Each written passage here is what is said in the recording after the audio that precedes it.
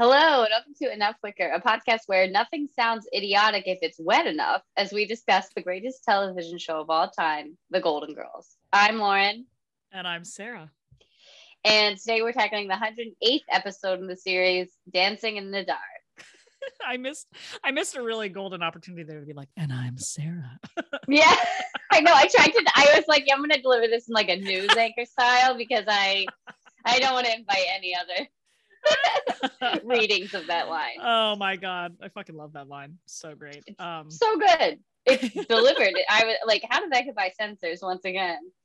I know. Well, listen, we're in season 5 now, right? Like, and I think this episode surprises me in two ways. One, that it kind of feels like, I think we mentioned this in some past episodes too. It feels like, we're hitting this like maturity stride in the show. Like everything is just clicking together so well. They know the characters so well. It's just so tight, like as compared to some of the wackiness I think that we were experimenting with in season 4, which like still worked obviously, but it wasn't tight. And I think that this episode is awesome. And I cannot believe that this is actually the introduction of Miles so late in the game. I know, it's crazy because I always he's not Stan obviously, but he's like the second most relevant man on the show. I Present think. Man, yeah. Exactly. Yeah, and I guess no like Stan. He's certainly no stick man. Fan. Yeah, I know. Stan. But he Amasborny.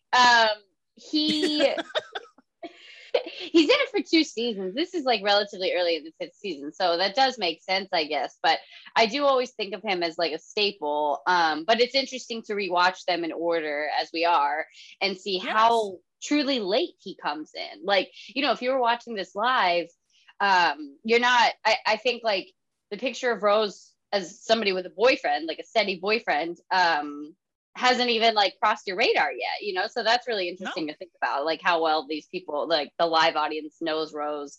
And this might seem like just like a throwaway guy that she's dating in this episode, but obviously we know that he sticks around. Right. And I really like how he's presented too. He's such a nice, at this point now, I know there's some Golden Palace people who are going to come for me, but like at this current time, he's a very like nice guy. I think it's like so well, great. This is not canon, okay? We're not so good. We named it. We are a Golden Girls podcast. That's true. I want to say a quick thing about so Barrett. Good we named it. Actually, yeah, like they, as they say in their intro, they are the only Golden Girls / Golden Palace podcast with Black hosts. To my knowledge as well. Which, yes, absolutely. I want to certainly call out because they're doing such a great job, and I just like love seeing all of the new media that pops up, and like they're really bringing something to the table. So I think we're quick plug. Oh, absolutely. And I mean, from the earliest days of Enough Wicker, you and Barrett have been very good Twitter friends, and you're fucking hilarious.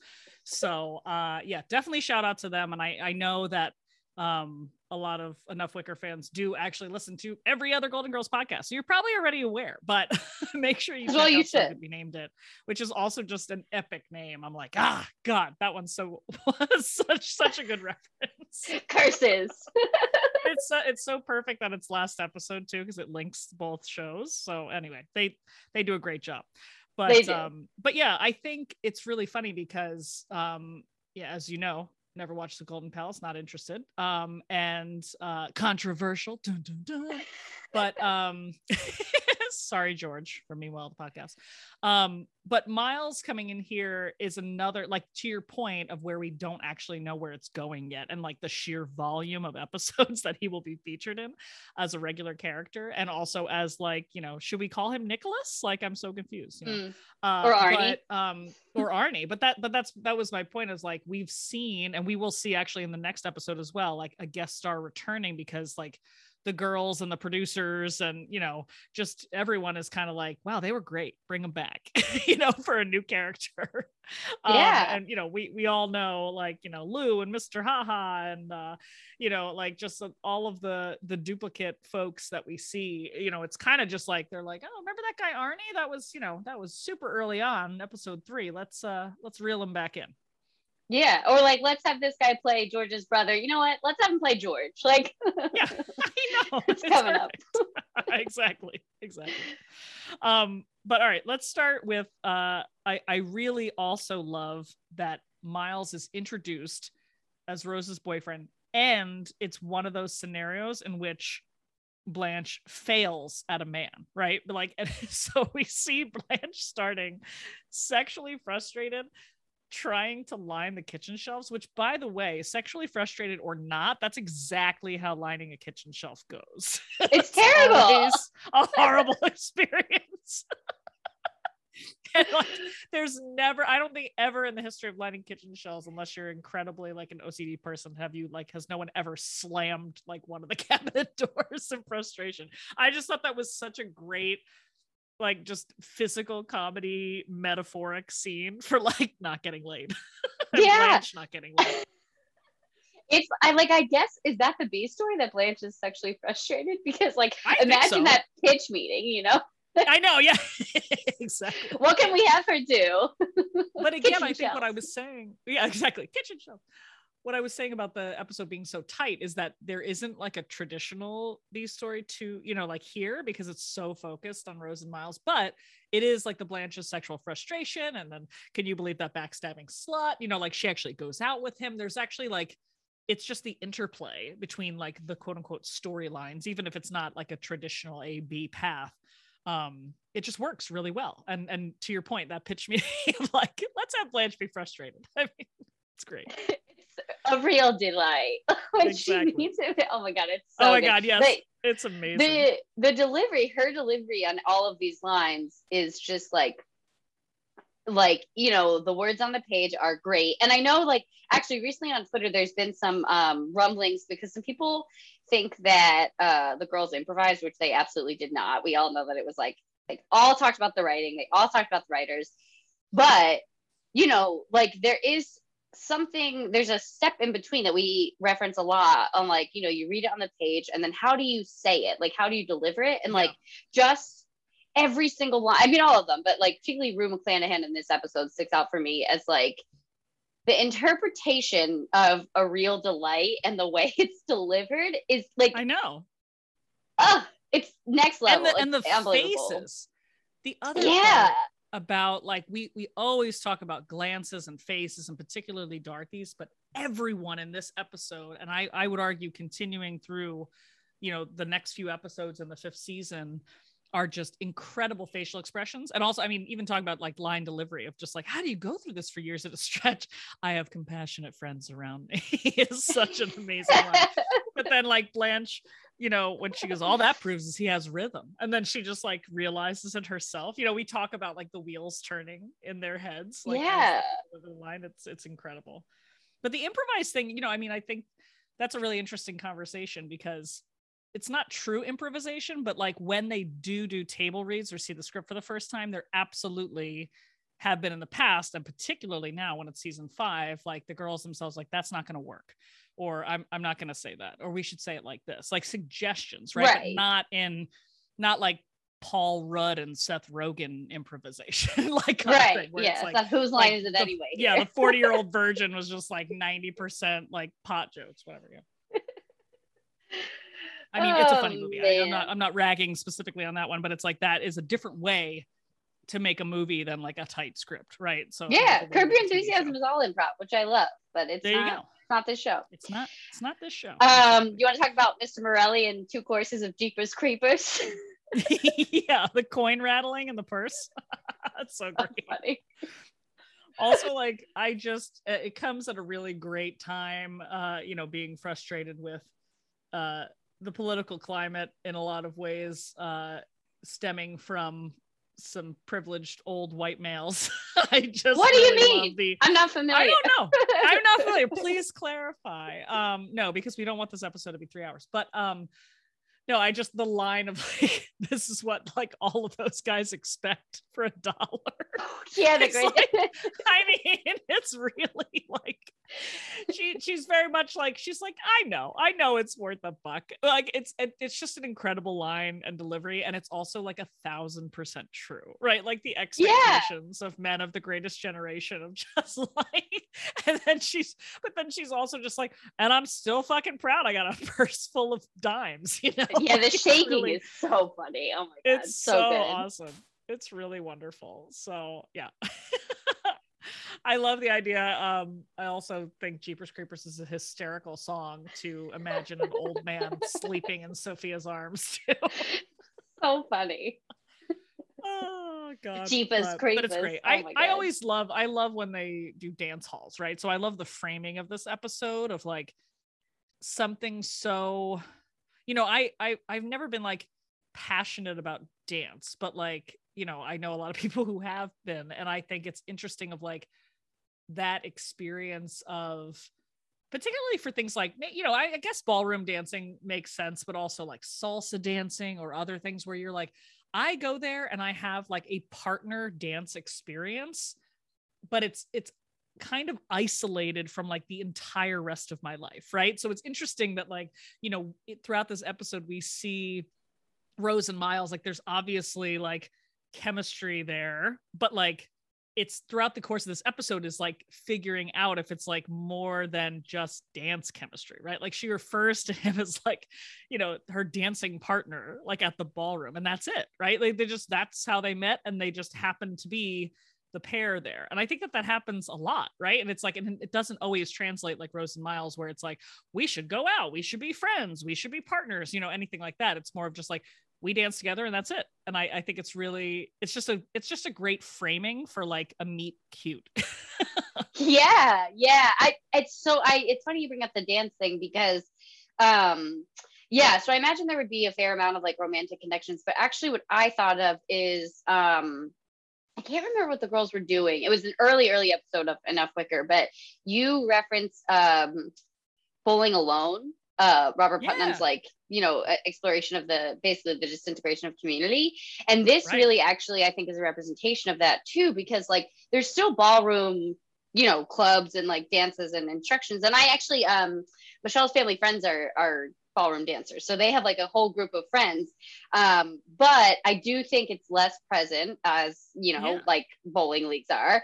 But it's just, I think it's also another instance of Rose and Sophia sort of like doing something with their time and like kind of, you know, like an activity, like filling their time with an activity, which is like something retirees do for sure. But I just think the, like you're saying, like getting paired with somebody random and like meeting people there, that's all sort of part of that same thing. And it, you know, like it's lucky that she gets paired with Miles, but it's just a consistency throughout. And I think we call out so many inconsistencies that when there's something of like the girls continuing to do the same type of activity, it's fun to see. And yeah, of course we all love like any dancing. Yeah, it's wonderful to watch any dancing, exactly. But that's a great point of like the meeting at a dance hall is the same as just like, oh yeah, like, you know, what are your options today? Like, I don't know, I'm gonna go down to the bar where I know a bunch of single people hang out. You know, yeah, like, the senior center. Yeah, exactly. But I mean, like, yeah, there were all these natural places where you're just like, this could be a place where I bump up against people I've never met, right? So that's kind of where those things happen. Yeah, literally in this case. Which end of a whooping about. Such a good line. Oh my god. Also, that line is amazing. I won't even attempt to say the whole thing because it's also drowned out by audience laughter, but god, what an amazing delivery. It's just, I love when Rose just lapses into her her Scandinavian talk. It's incredible, especially when she's horny. Yeah, with such like earnest, like it's so genuine. It's like that's the way to express how I'm feeling is this. And so even though nobody here gets it, and frankly everyone here hates it, I just have to. Then the smile, oh, it's so good. Oh, it really just translates to, I hope you have a license to carry that graffiti. Oh god. All right, let's dive into Miles's party. Oh my god, stuffy. Right? But honestly, I love it. I love his apartment. I love the conversations going on. It's so like So like it's college such, professor. Yeah, I mean, it's like, it's over the top, right? Like somebody who's like paint this stereotypical college professor set and script. But I love the line, like, what did you think I meant when I said I taught Hemingway? I thought you were old.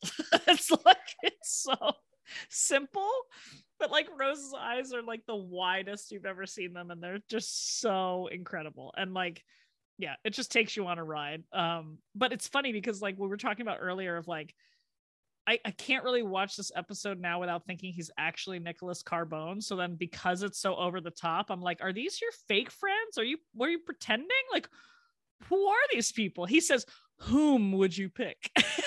Yeah. It cracks my shit up.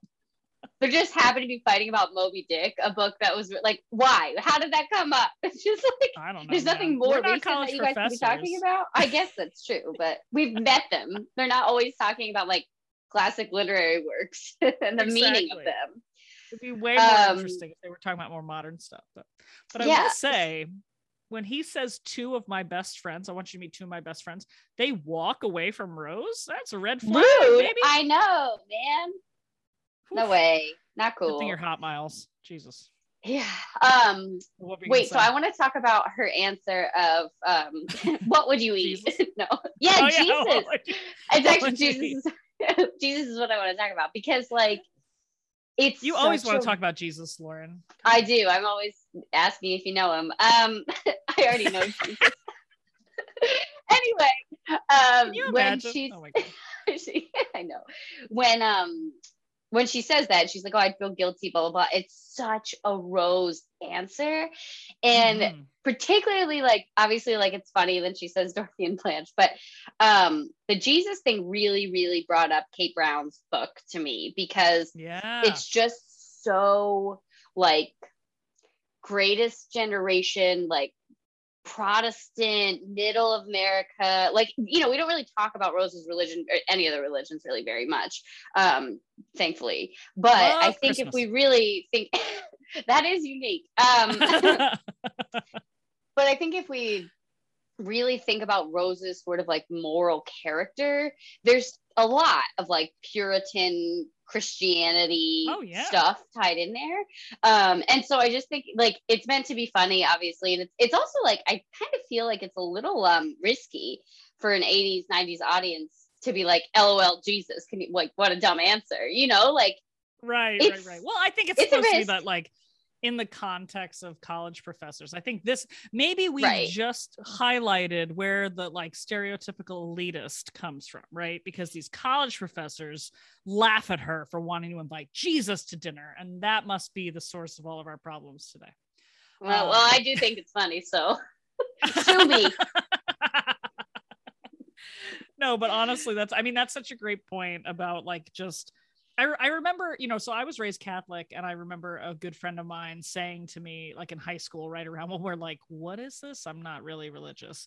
And her posing, you know, sort of like, you know, devil's advocate, pun intended, but basically being like, well, what, you know, did you think you'd have like the same moral and ethical code if you weren't like, and not raised Catholic particularly, but like raised in a religious sense where you're sort of hearing about things all the time. And I think like, it's funny because I think so. Yes. Today I didn't have an answer for the time. I absolutely like, don't think you need organized religion to like build a moral and ethical code, but it is a very interesting proposition to like think about like how you do that. Right. And like, I'm also doing the same thing, raising my kids, because they're not going to be raised under any sort of organized religion. So it's basically like, you know, I have to figure that out as well in terms of like modeling and talking about things and all of that kind of stuff outside of the context of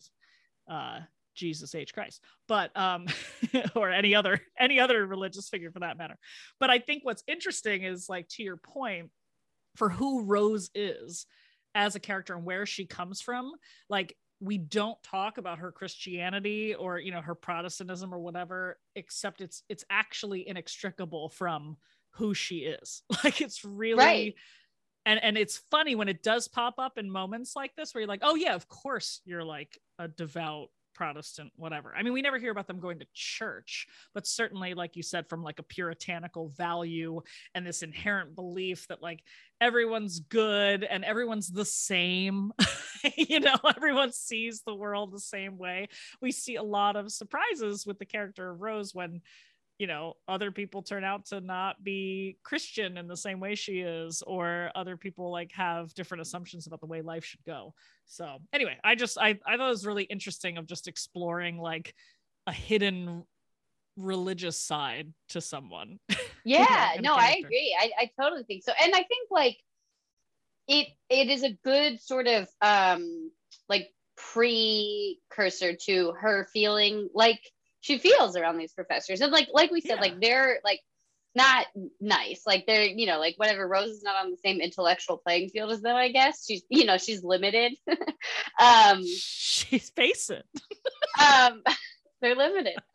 But she like, you know, they're not super nice to her. And it's really, really sad to see her upset, but she does act a little bit like childlike, which is also a through line of her character, is like she sits there and she's like upset, she's humiliated, she's embarrassed, which like is sad. I feel like the predominant emotion that I have is like empathy, and I feel sad for her, and I, you know, like I have such a low threshold for humiliation that like I really feel for her.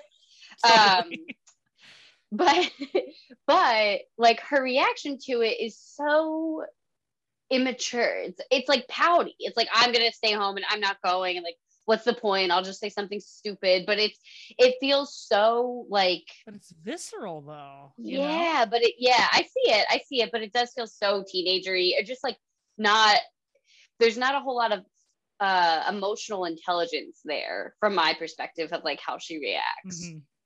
Interesting. I never thought of it about it that way. And you know, I think it's also like speaking of sounding elitist, I'm like, I don't think I can understand how Rose feels since I am very smart. No, but like, but it is true. It's like, what would you feel like? What would you feel like if, like, picturing like someone that you think is out of your league, that you have extremely strong feelings for, and like, I think what happens a lot of times, and it's a self-esteem thing too, is like you convince yourself you're sort of not worthy, or there's no way that this person would be interested in you. And that's exactly what Rose is doing, because she's self-protecting. She's like, she's so nervous. She gave it a shot.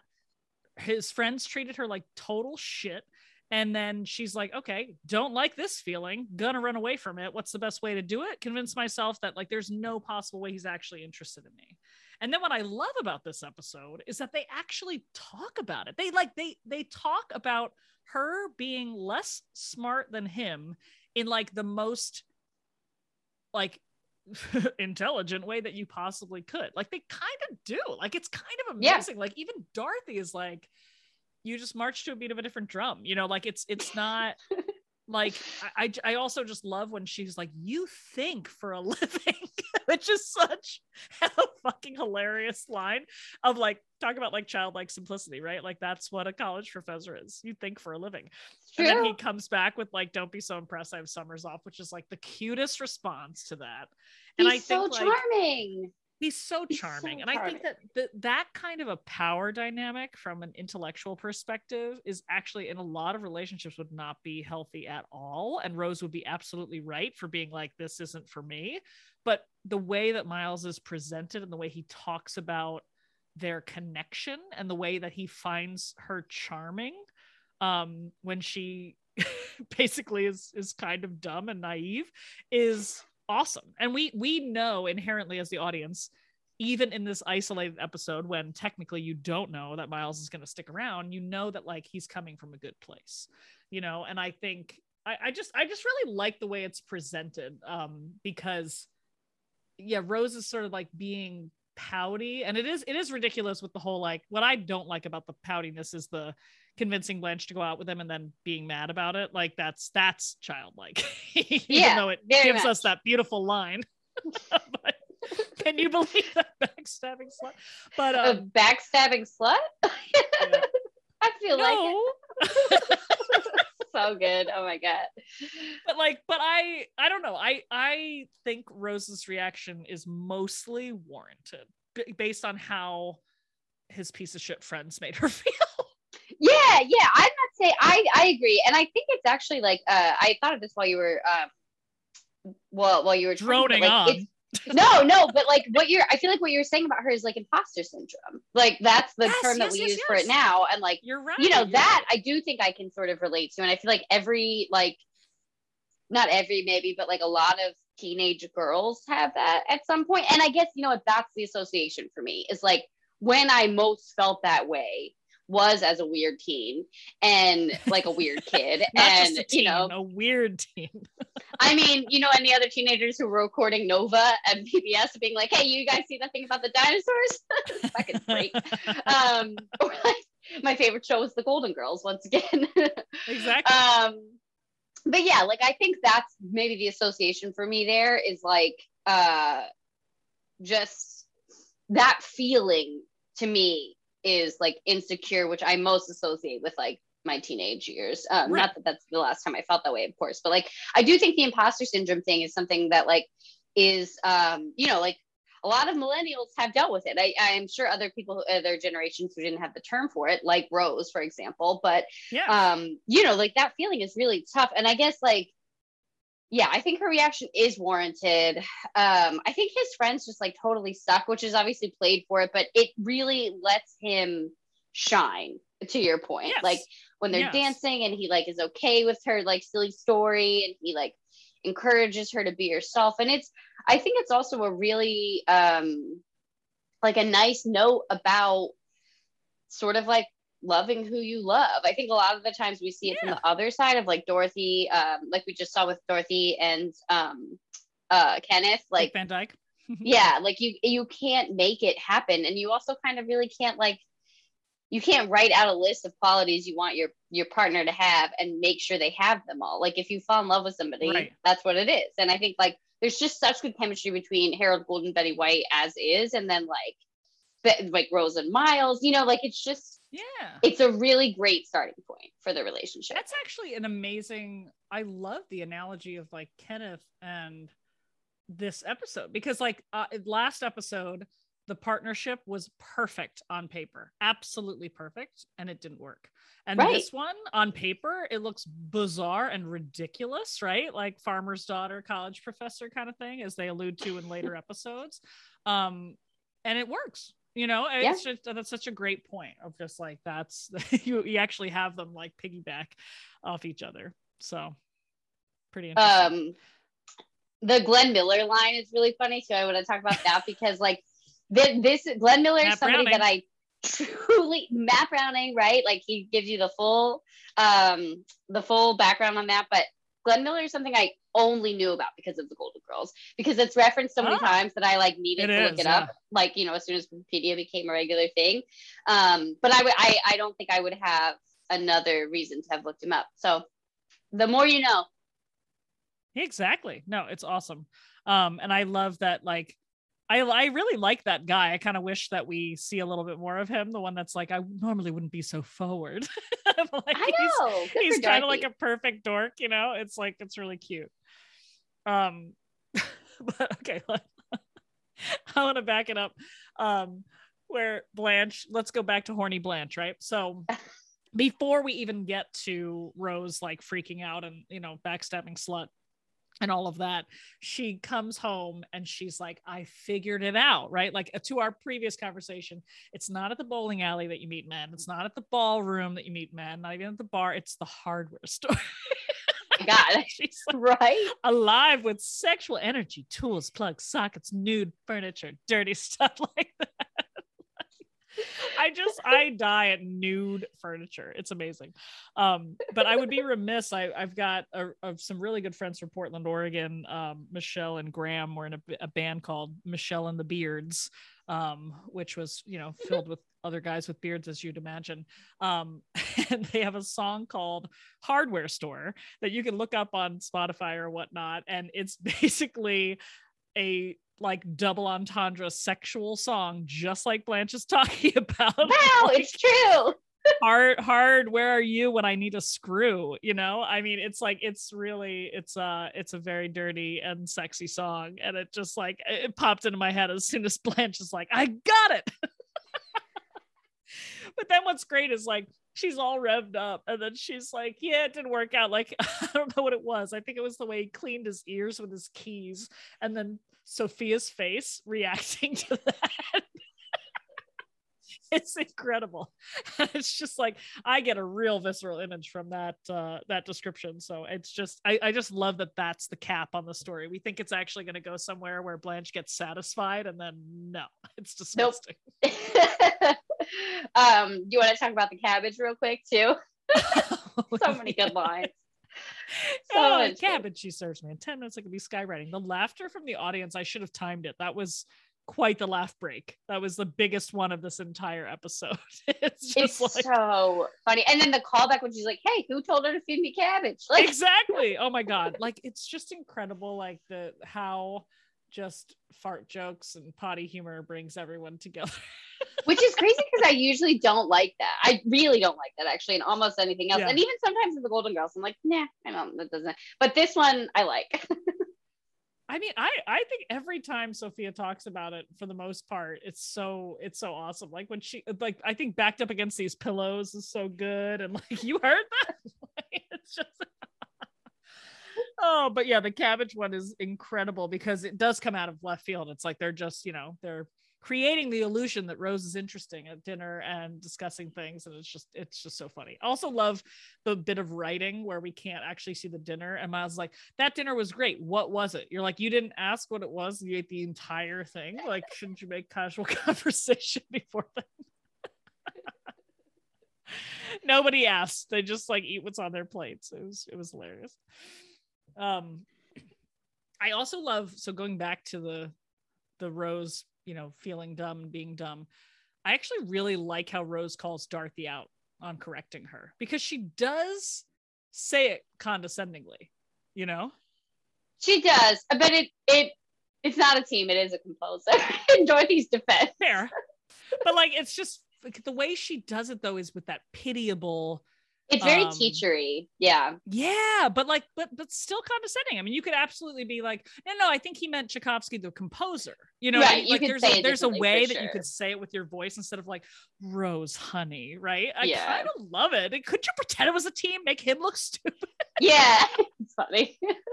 Like it brushes, you know, she brushes it away, and it obviously happens very quickly, but I think that just lends credence to like what I was talking about before, like where Rose is coming from here. Everything that fits into the category of her being dumb and him being smart, and her not being good enough, and him not possibly like being able to want her, is like, all of that stuff is heightened. Once you have that in your head, you are hypersensitive to anything, right? So that's why I'm kind of like, come on, Dorothy, like, you're on her team, right? So like, don't make her feel like more shit. And meanwhile, Dorothy doesn't know exactly what's going on, but you know, still. Blanche is working natural fertilizer into the conversation. Yeah, that's how you that's how you support. And it's that's funny right. Because, and like, actually Blanche is doing a better job than Dorothy in that case, which is like, when does that fucking happen? Yeah. Yeah, and like also like Dorothy and Miles, I think like also the writers must have seen that too happening, because again, like they should, Dorothy and Miles do line up intellectually, and there's some good chemistry as we see in the two-parter in the the Moonlight Madness. That's like I think that's sort of like, you see them together and you're like, oh, that's a great, how can we work this into a story? But yeah, I agree. Dorothy like could have said it in a nicer way, but Rose is so cute when she's like, I bet we'll beat them. I know. It's adorable. I couldn't. Of course you couldn't. You stay out of the story. I do love the like Blanche just being horny and he's a man, so like that's where they pair off, you know, Rose actually being the object of his affection, and then Dorothy being perfect on paper, which is really fascinating. But I think it's funny, like I love how matter of fact when like Blanche comes back and she's like, ugh, all he did was talk about Rose, and she's like, really? She's like, I never make up stories where I come out looking bad. Just like so like matter of fact, and you're like, you're fucking right? Like again, we know these characters so well, and the writers do too, right? So it's just like so incredible to see them firing on all cylinders like that. It's just it's such a great line from Blanche. I like Blanche very much. So does Blanche. Yeah. That's it. Exactly. What a great tie-off. Oh, perfect. Hide the fingerborg. Oh man, but yeah, it's really satisfying, and it's lovely to think about how we, of course, we get more Miles, we get much more Miles, and then Miles turns into Nicholas, and it's just with the start of a wild ride. Yeah, give me the Miles. I love Miles. I'm coming out as a Miles supporter. Hold your, please. Don't at me. Don't at me. But do though, because we like those conversations. We do. All right, are we good? Yeah, the only thing I have left is like the end, the freeze frame. So weird. What a weird. They tried something. Fine. This is getting closer to the 90s, right? We're just like all the weird stuff. Like I'm doing the Breakfast Club fist right now. You guys all know. Yeah.